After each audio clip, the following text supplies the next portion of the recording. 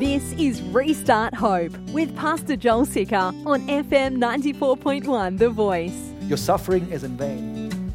Your suffering has no purpose. Your life has no goals. You're going to make money one day, and the money is going to go off in a yard sale somewhere. All your prized possessions, there's going to be a $2 sticker in a yard sale in Eagle. What kind of a life is that? The gospel is this. Jesus suffered. Jesus suffered so that your suffering today will make sense.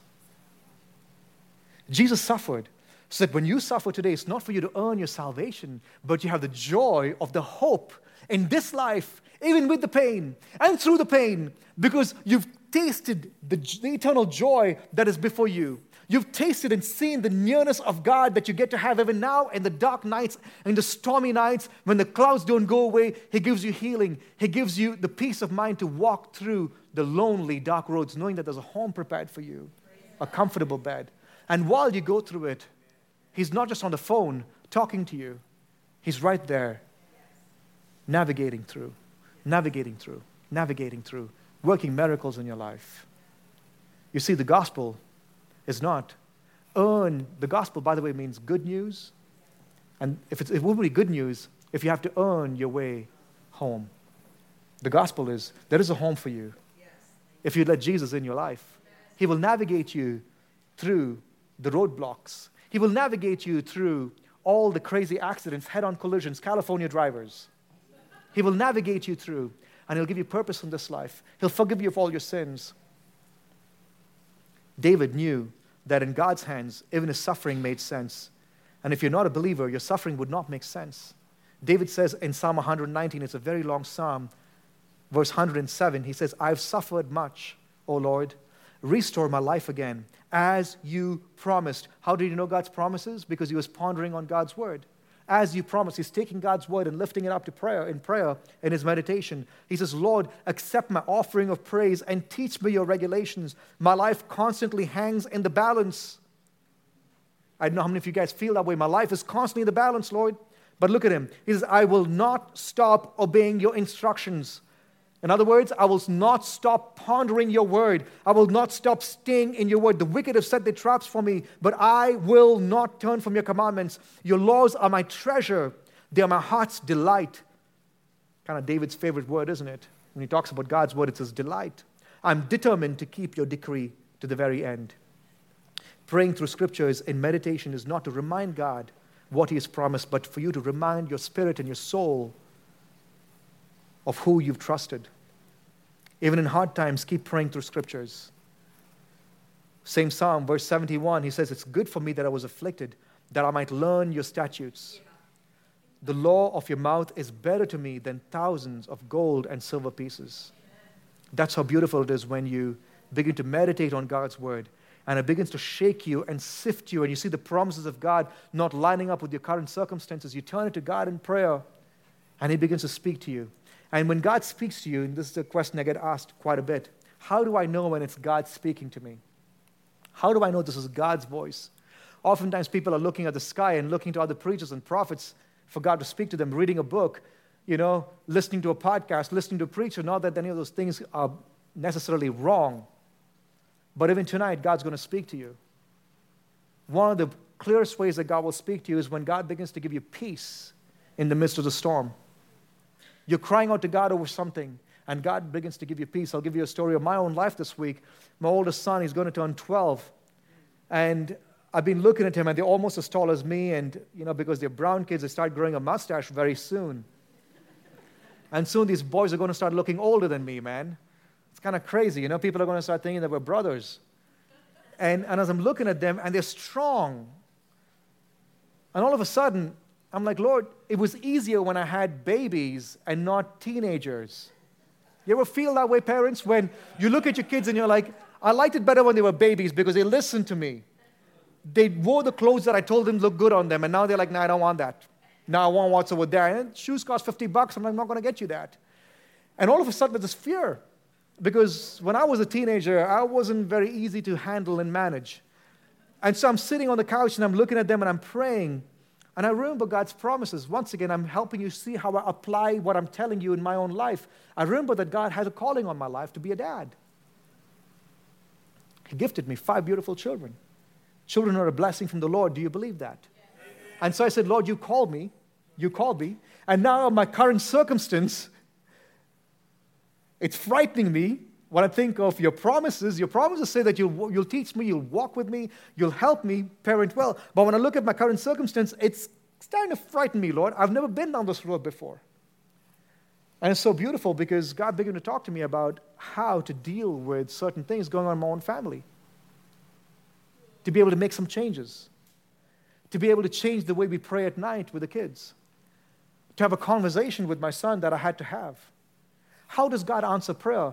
He doesn't give you audible, do this, do this, do this, do this, do this. But as I'm reading God's word, God began to bring me peace and say, that's what I need to do in my son's life.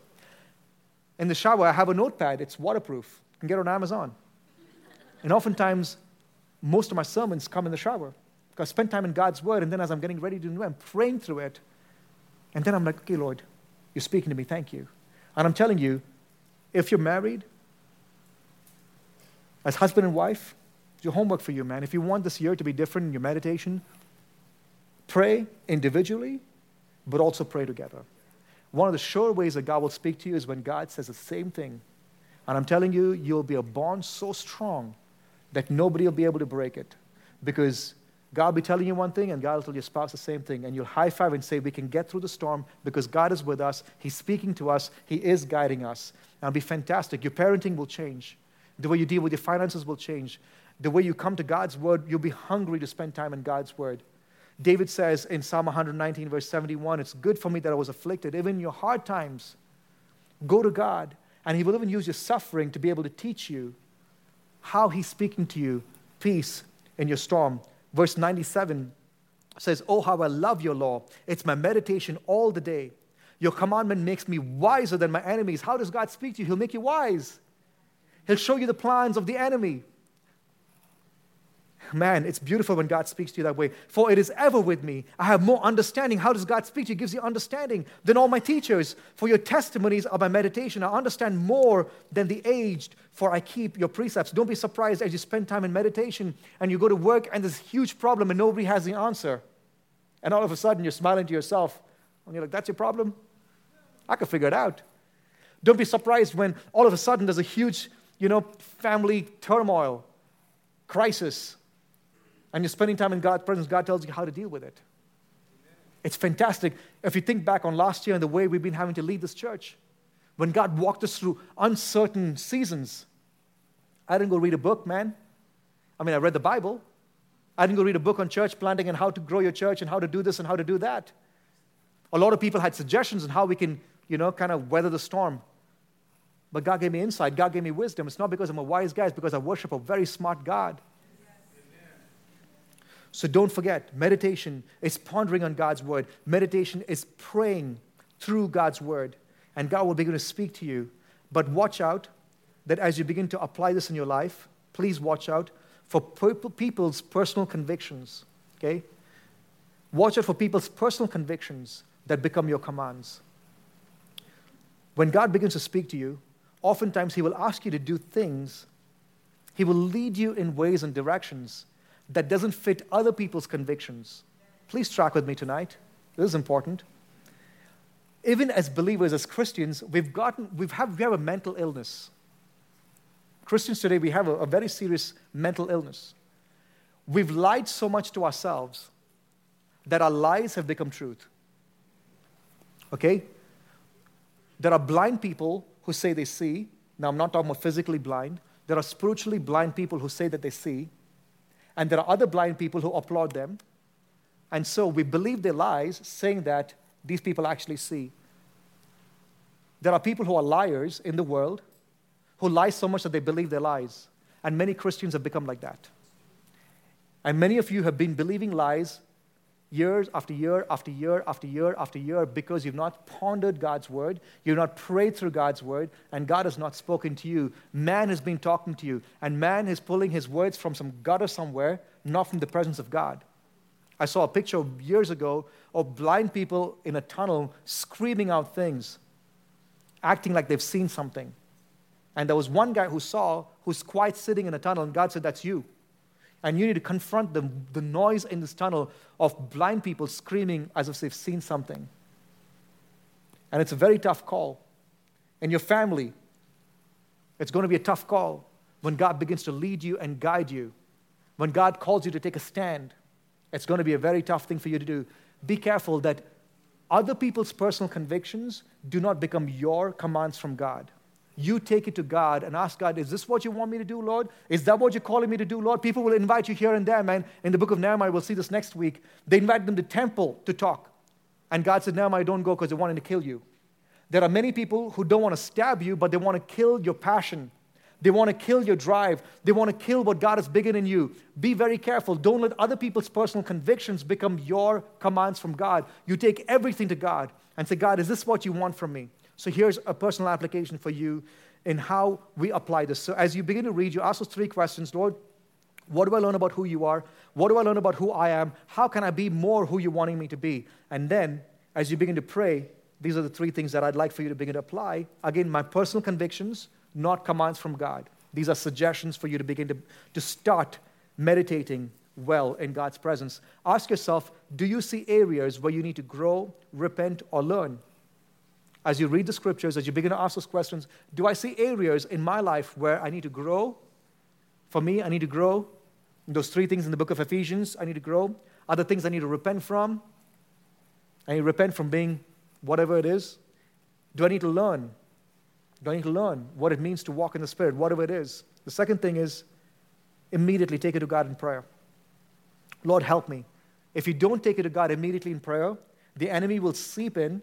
He will fly in and have you work on it in your own flesh. And that's when a lot of people turn into hypocrites because they've not taken to God in prayer. You don't have humility, but you act humble. You don't have love, but you act loving. Take it to God in prayer. And then the third thing is, what is God telling you to do about the situations in your life? So immediately in that very day, God will say, hey, you read this in my word. Now I want you to go apply it this way. And you begin to walk in a very practical walk with God. Not just what some pastor told you, but what God is telling you every single day. As you ponder and pray, and you walk in this way, I have to tell you that I guarantee you this on everything that I own, there will be a difference in your life. Every day you sit in His presence, His word begins to speak to you, you begin to talk to Him, He gives you directions on what to do. Don't be surprised, and I mean this, don't be surprised if you start seeing miracles happening all around you. Don't be surprised if, as you leave your home, and you go and God says, man, you need to go repent to your boss because you were a total jerk. And you go there with tears in his office and say, I'm so sorry, man. And he's not even a believer. And you begin to cry and you say, God, begin to convict me. I need to apologize to you. I've not been very kind to you. Don't be surprised if he starts crying and pouring out his heart and asking you to pray for him. I'm telling you, one of the reasons why we don't see personal revival in our lives is because we've not been spending time meditating, pondering on His word, praying through His word. But when you begin to live that way, you'll begin to see a tremendous shift in your life. Massive shift in your life.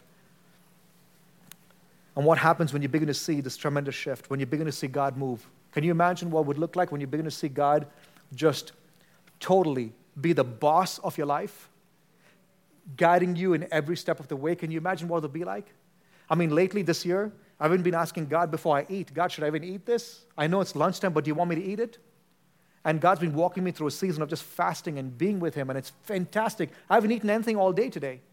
And I'm not here preaching because I have rock star's energy. It's the Holy Ghost in me, man. And when God begins to walk you that way, God, what clothes should I wear today, God? What are you calling me to speak? And I'm not even joking. Some people laugh at that and be like, oh, God doesn't talk. No, God loves talking to His creation.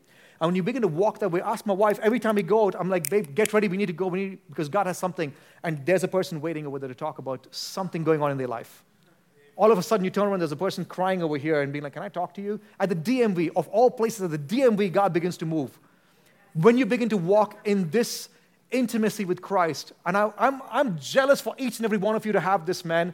I don't want to be like what Joel stands up and talks about what God is doing. I'm going to quit if that's what it's going to be. I need you guys too to start walking in this, to begin to apply this, and for God to start moving in such powerful ways in your life. And if He is already, praise the Lord, even more this year. That's all the time we have for today, but we would like to hear from you. Our address is PO Box 2014 Eagle, Idaho 83616. You can also listen to this message and more on the Living Church Boise app, available in your app store.